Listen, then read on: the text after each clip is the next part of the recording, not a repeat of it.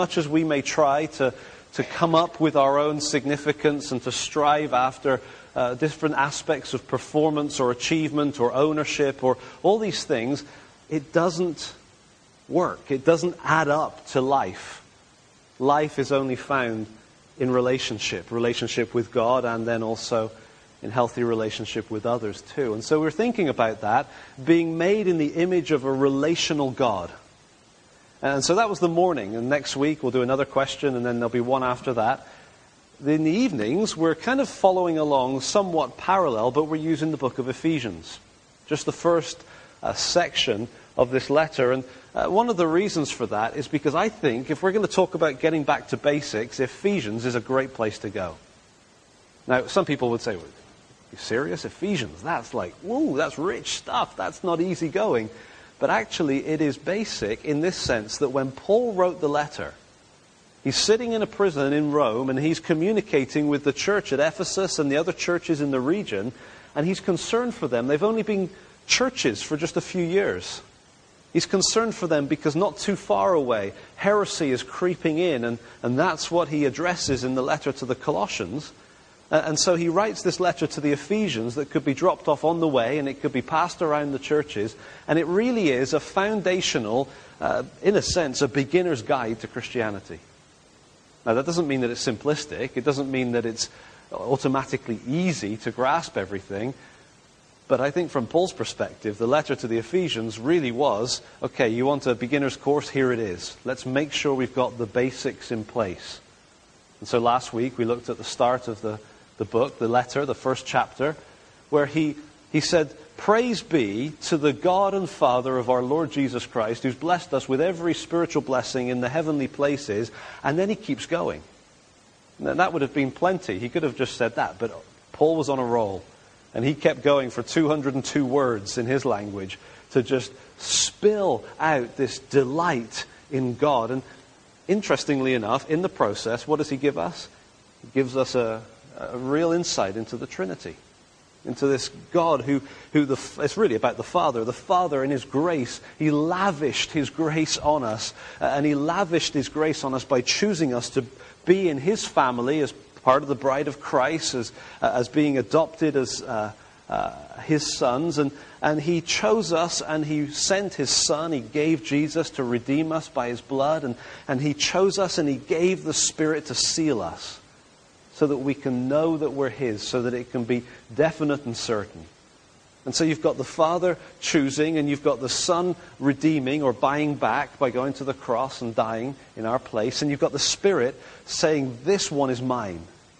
And just giving us that assurance and setting us apart as sold, purchased by Christ.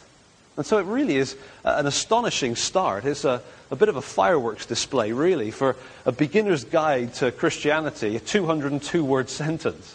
That's no mean feat, but Paul just keeps going. Next thing, he's going to pray a prayer. And as he prays a prayer, he's kind of reining it in a bit. It's just 157 words long this time.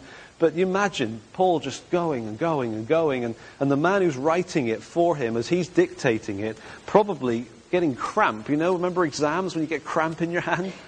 Maybe not. I used to get cramp in my hand, and it was quite painful. I imagine that Tychicus is writing away, going, when's he going to finish? When's he going to take a breath? And Paul just praying and praying. And what does he pray?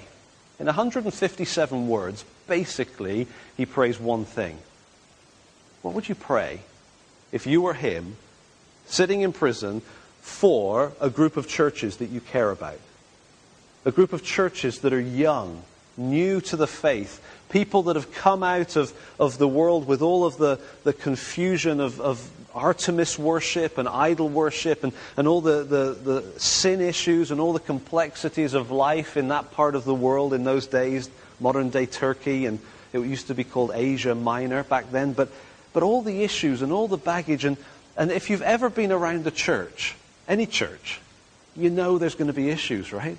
It's not going to be easy. There's people And when people come together, it gets awkward. And so there's all the things he could be praying about, praying for them and their relationships with each other and their relationships with the leadership and all the complexities of maybe it's a bit early for building projects, but you know what I mean, all the realities of meeting and making sure that they care for one another and make sure that they have appropriate relationships with the community around and don't, upset the authorities, but at the same time be bold, but be wise and all the complexities of church life. And Paul could have prayed through all those things because he knew what church life was like. And what does he pray? He prays one thing, essentially. Let's look and see what it is. Verse 15. He says, "For this reason, ever since I heard about your faith in the Lord Jesus and your love for all the saints, I've not stopped giving thanks for you, remembering you in my prayers." He's thankful for them. Isn't it a delight when you know somebody that has come to know Jesus as their Savior and the transformation has occurred and you watch it and I don't think new Christians realize just what a blessing and an encouragement that is for older Christians. Just to see them growing and thriving and loving Jesus and loving each other and trusting Jesus. I mean, the whole thing is beautiful. And Paul just said, "I'm so thankful for you. I'm sitting here, I can't do anything, but I'm thankful for you." And then he prays. He says, "I keep asking that the God of our Lord Jesus Christ, the glorious Father, may give you the spirit of wisdom and revelation so that," and here's the request, "so that you may know him better." That's a simple prayer, isn't it? My prayer is that you, Ephesians and all the others in the churches around, my prayer is that you will know God better. I wonder when was the last time we prayed something that simple and yet that profoundly relevant. I know it's so easy, isn't it, to always pray for needs and issues, and that's completely appropriate. It's appropriate to come to God and be concerned for people that are not well or for people that are struggling and to pray for the practicalities of life, and this person needs a job and this person's struggling with this. And of course we should bring everything to him, because if it's on our heart, it's appropriate to tell him because he cares and he wants to hear it. But if we really want to get to a sort of biblical prayer, why don't we start praying, if we haven't already, "God, I pray that we will know you better." And pray for my friend at church that they will know you better. So simple. And yet really, that's the heart of it, isn't it? If the Christian life is about being in relationship with God, then what could be better than knowing him better? In fact, why don't we just pause right now and ask God just that? Let's pray.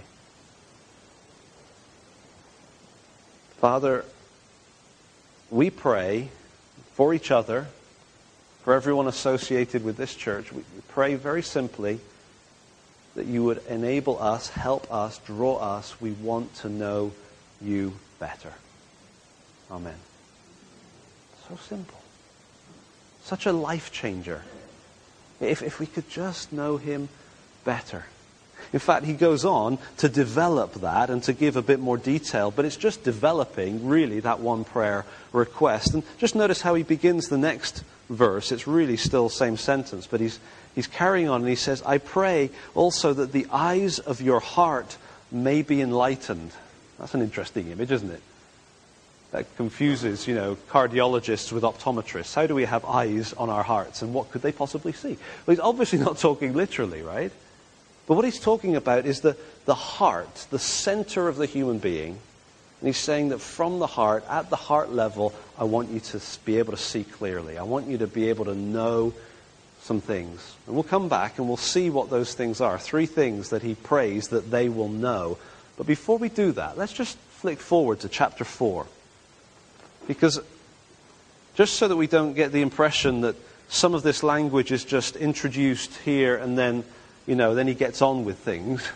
Let's look forward and let's see that actually he does come back to some of these same ideas in multiple places. And this passage here is absolutely critical. And I'll try to not say too much, but I do want us to see it. When we're talking about what it is to be a human, how does a human function? This is an absolute ground zero passage. Ephesians 4, verse 17 and following.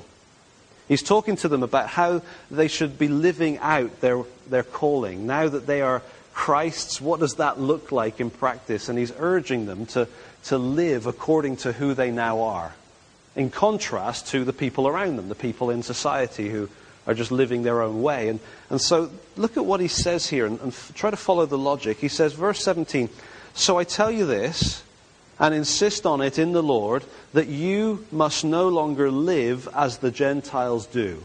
Literally, no longer walk as the Gentiles walk. Don't perform life their way. But he carries on. Why do they perform life the way they do? Why do they live the way they do? He says, "In the futility of their thinking, they are darkened in their understanding, separated from the life of God because of the ignorance that is in them." 3 ways of kind of reinforcing the same thing. They live the way they do because they think the way they think. That's true, isn't it? We live out what we think. If you ponder something long enough, you tend to act on it. It is, the thought processes influence the performance, the life choices. And if you want to help somebody, surely you've got to help the thinking. You can't just enforce. You can pressure. You can do the sergeant major thing or the schoolmaster thing. But really, the best thing to do has got to be to go deeper. If the issue's coming from deeper, then you don't want to just be on the outside, right? Just, piling on the pressure and whipping people into shape. No, you've got to recognize they're doing what they're doing because they're thinking what they're thinking, but that's not the end of his sentence. What does he say after that, at the end of the verse? They do what they do because they think what they think, due to the hardening of their hearts. There's the root.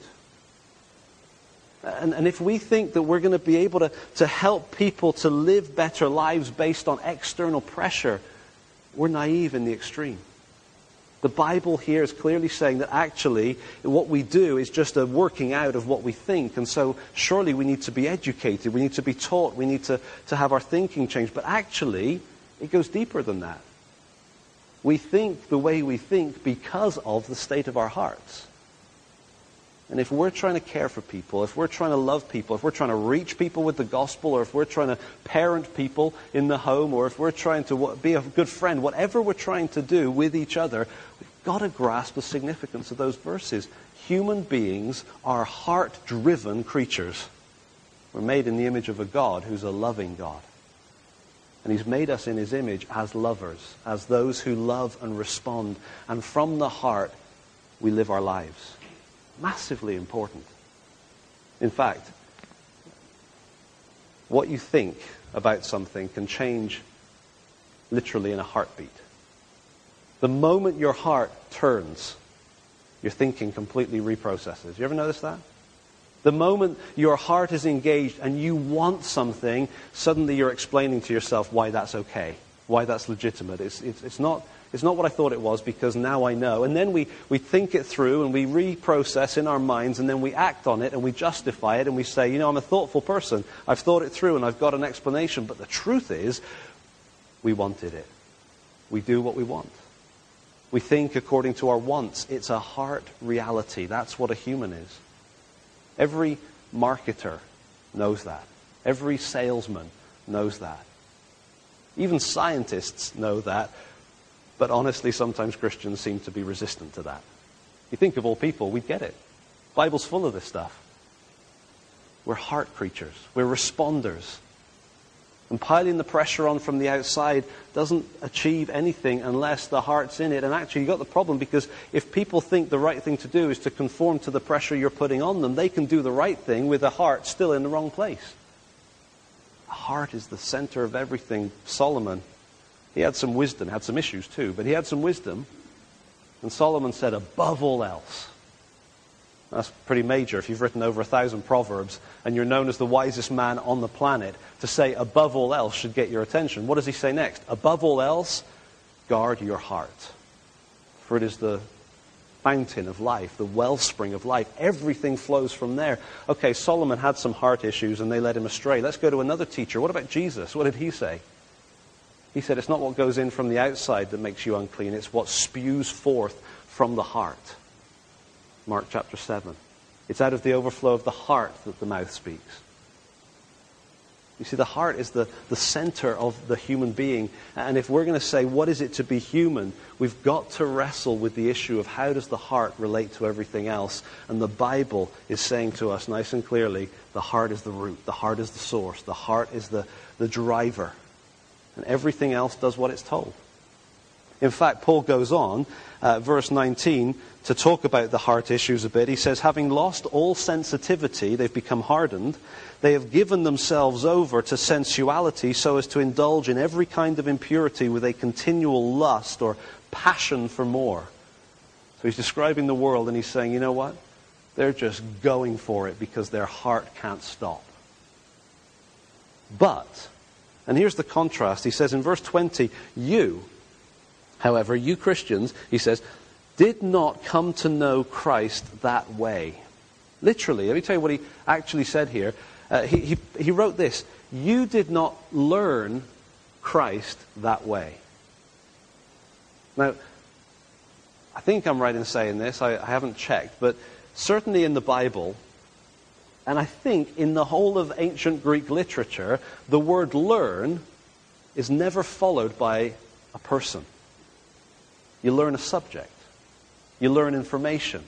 You learn data. You learn a skill. You learn a job. You learn something.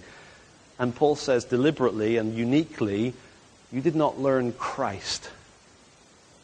You see, there's something very relational about that language, that choice of wording that he uses there. He says, you didn't learn Christ that way. Surely you heard of him and were taught in him in accordance with the truth that is in Jesus. You were taught with regard to your former life, way of life, to put off your old self, which is being corrupted by its deceitful desires, to be made new in the attitude of your minds, and to put on the new self, created to be like God in true righteousness and holiness. He's saying this, you've come into a relationship. If you're a Christian, you've been brought into a relationship, you've learned Christ, and that's changing you from the inside out. From the inside out, based on that response, your attitude, your thinking is changing, and so be consistent. He says, take off the old self and all the stuff you used to do. Throw that away and put on the new self, because it's being created, what's the phrase there? To be like God in true righteousness and holiness. Paul is passionately concerned that they have true righteousness and holiness.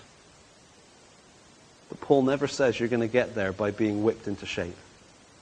You're going to get there in relationship with Christ. As your heart is changed from the hardened heart to a living heart, sensitized by a person, then that's going to influence your thinking, and you're going to learn, and you're going to grow in your understanding, and that's going to influence your living. And if somebody truly knows Christ, then you will truly see the fruit.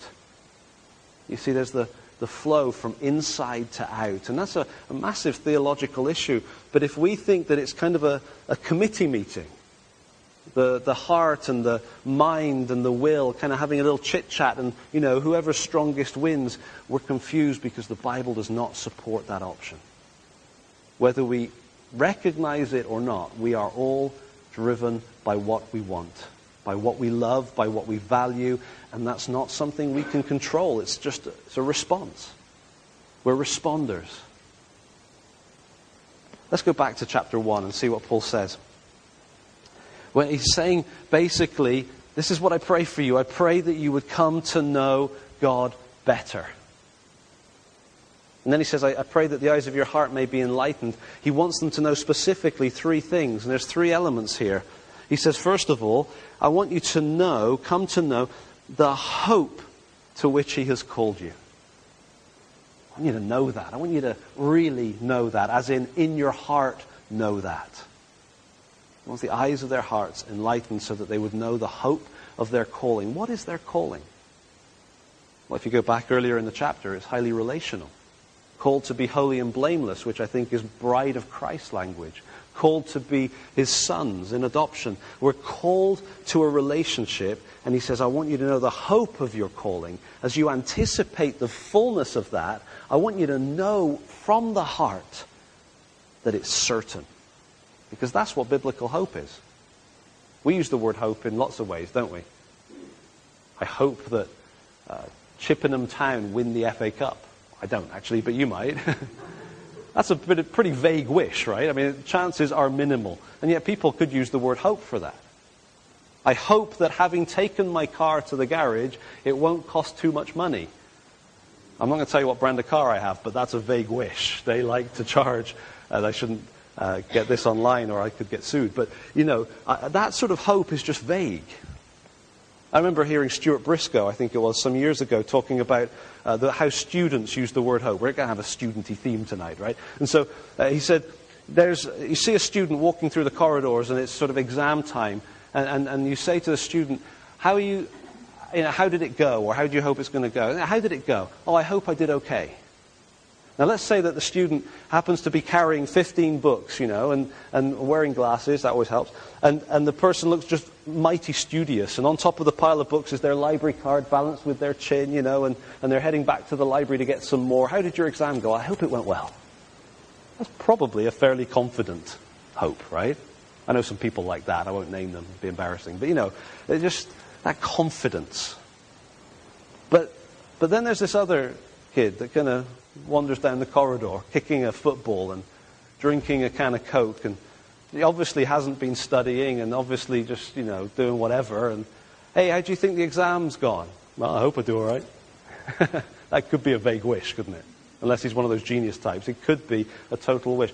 Biblically speaking, hope is not vague wish. I'd kind of like it to be true. It's an absolute certainty. I want you to know what is the hope of your calling, as in you can bank your eternity on this hope. It's that certain. Paul wants them to know that from the heart, that what God has begun, he will finish. That what God has invited them into, they will realize. The reality of being in relationship with God. Wow. More than that, he says, as well as the hope to which you've been called, he says, secondly, I pray that the eyes of your heart may be enlightened. Where are we? Verse 18 still, right? So that you may know the riches of his glorious inheritance in the saints. Now, if the hope of his calling is sort of looking back to the fact that he called you and in anticipation, and that's certain, this is looking forward to the point where the inheritance is realized, is received. And it's a glorious inheritance. Paul's anticipating and he's looking forward. He's saying, oh, it's going to be good. Now, whose inheritance is it? Look at the passage. We always think, don't we, that we're the ones that get the inheritance. The language was used that way just a few verses earlier. But actually here what he says is the riches of his glorious inheritance in us. I think what he means here is what he says here. That we are God's inheritance, and he thinks we are glorious. Come on, that's ridiculous. Look at us. I mean, well, okay, not look at you, look at me. I mean, it's impossible. How could God look at us and think, I'm thrilled that they're mine? We talked this morning about a groom standing at the front of the church as the bride comes through the door, and how his heart just skips a beat and then goes 1,000,000 beats per second. Just the response of delight in the bride. Do you realize that that's God's anticipation for when the bride of Christ comes home? He views us as a glorious inheritance. Woo. Now, if you have self-esteem issues, I'm not trying to get into self-esteem, not a huge fan of the concept actually, but if you want to go somewhere, go here and chew on this for a while. This one phrase, the glorious inheritance, the riches of his glorious inheritance in the saints. Wow, he thinks a lot more of us than we think of ourselves. But there's something else, as well as the calling that he's called us to and the hope of that, and as well as the glorious inheritance, which is future, there's also a present thing that he's praying for. As he prays for them to know him better, he wants them to know from the heart, look at verse 19, his incomparably great power for us who believe. Literally his power that is toward us, it's in our direction. If Paul's praying that they would know God, I wonder if their response might be a bit like ours. I want you to know God. Well, I want that too. ideally, that would be great. But, the circumstances of my life, the challenges that I'm facing, my work is tough. I have to work, 15 hours a day. And, you've got to understand that, family life is difficult for me. Or, I struggle with my singleness. Whatever it is, we've got these circumstances and we've got these challenges. And, I just really struggle to be able to read. And I struggle with this and I struggle with that. And we can come up with our list of difficulties and struggles that basically sort of puts a buffer between us and the prayer that we would know God better. And I think Paul's anticipating that. And he's saying, I really want you to get this. The incomparably great power that is toward us who believe.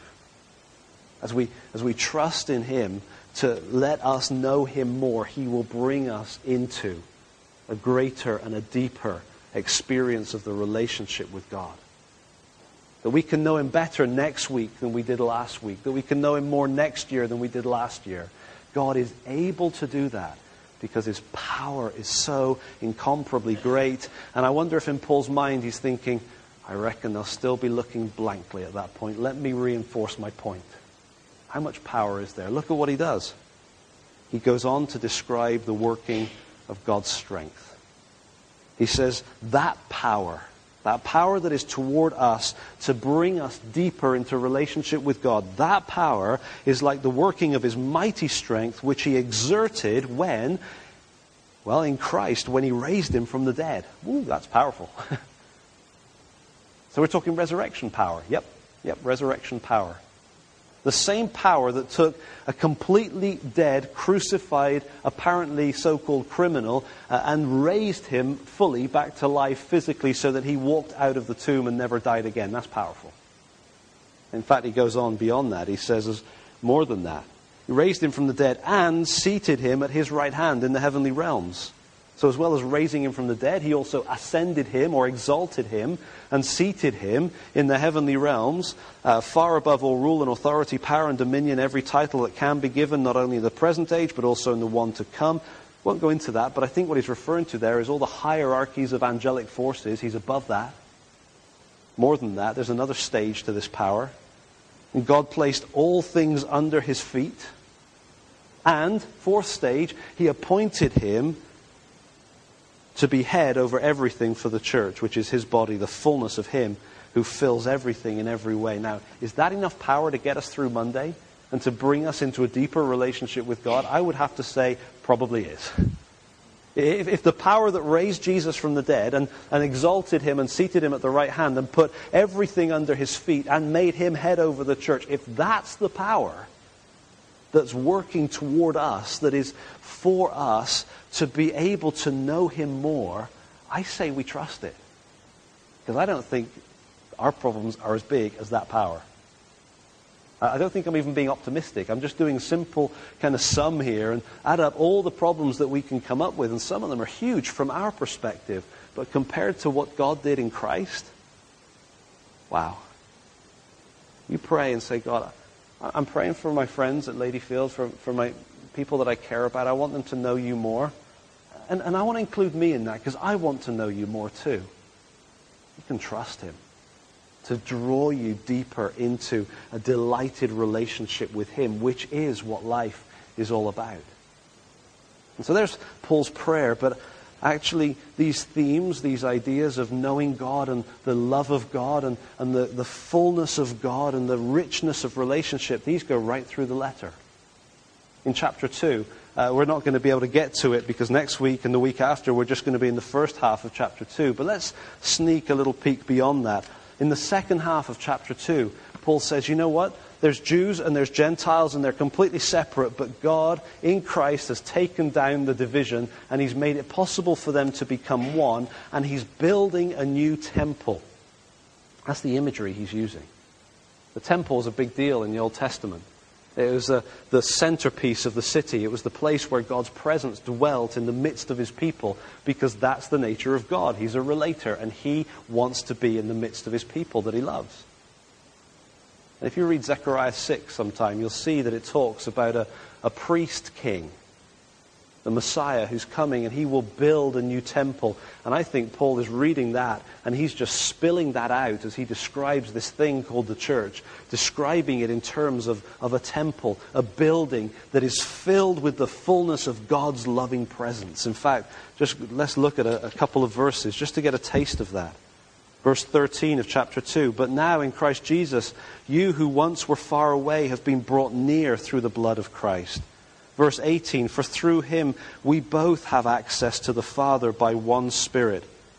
Come down to the end, 21, "In him the whole building is joined together and rises to become a holy temple in the Lord, and in him you too are being built together to become a dwelling in which God lives by his Spirit."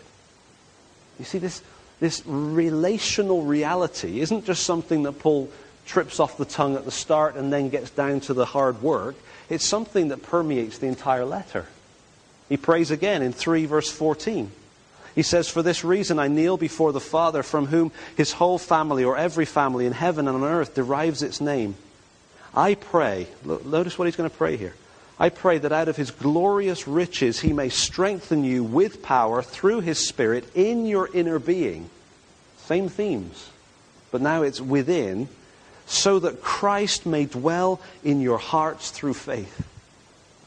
And I pray that you, being rooted and established in love, may have power together with all the saints to grasp how wide and long and high and deep is the love of Christ, and to know this love that surpasses knowledge, that you may be filled to the measure of all the fullness of God." I think he's still describing that temple image and saying as high and as wide and as long and as deep as the foundation, the whole thing is going to be filled with the love of God, the presence of God by his Spirit. You see, for Paul, this is basic Christianity. It's a Christianity of union between the people and their God, where God dwells in us and we abide in him. And he carries on. Let's just finish the chapter because it's good stuff. "Now to him who is able to do immeasurably more than all we ask or imagine, according to his power that is at work within us, to him be glory in the church and in Christ Jesus throughout all generations, forever and ever." Can God do it? Oh yes, he can. Absolutely. Ask, he'll do better than that. That's what Paul means. And then he carries on. He says, okay, now I want you to walk in a manner worthy of the calling that you've received. And he gets into an awful lot of instructions here. And it's all critically important. I'd urge you to read Ephesians. But as he's going through this, he doesn't give up on these themes that have already permeated the first half of the letter. We've looked at 4:17 to 24, but you drop down to the end of 4, actually into 5. He's given some specific examples, and then he sums it all up. And he says this, he says, "Be imitators of God." Whew, that's some pressure there, isn't there? Just be imitators of God. No, that's not what he says. What he says is, "Be imitators of God, therefore, as dearly loved children." You're dearly loved, and so in response, copy him. Right? "And live a life of love." There it is again. "Just as Christ loved us and gave himself up for us, a fragrant offering and sacrifice to God." That temple idea is still coming through here. And Paul's saying, you know what? You want to know how to act and how to behave? Love as you've been loved. He carries on through the chapter, dealing with some issues that they would face in their culture. Comes down to 5:18, for example. "Do not get drunk on wine, which leads to debauchery. Instead, be filled with the Spirit." There's that filling language coming through again.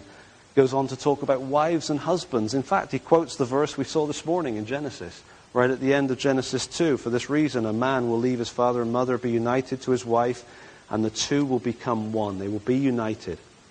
And verse 32, he says, "This is a profound mystery, but I'm talking about Christ and the church." Why? Because that's the image all the way through of a God who loves and gives in order for his people to become his bride, in order for his people to become the dwelling place where he can inhabit them. In fact, you carry on into 6, and he deals with children and parents and slaves and masters and all the spiritual warfare context. They're facing some real struggles there. But notice how he finishes the letter. It's like he can't let these themes go. Down at the end, verse 23 says, "Peace to the brothers, and love with faith from God the Father and the Lord Jesus Christ. Grace to all who love our Lord Jesus Christ with an undying love." See, it's about love from beginning to end. He's saturated the whole thing with this theme of a loving God who has lavished his grace on us so that we can be brought into relationship with him and we can know him more and more and more, and it can go deeper and it can be more real because his love comes to inhabit us and dwell in us as we become the temple of the living God. And Paul's just flowing his way through this letter, and this is basic Christianity. He wants them to know God better. What is it to be a human? It's to be made in the image of a God who's a relator. Which is why to be human, at some level, the hardest person is craving some sort of relationship. That's what the design.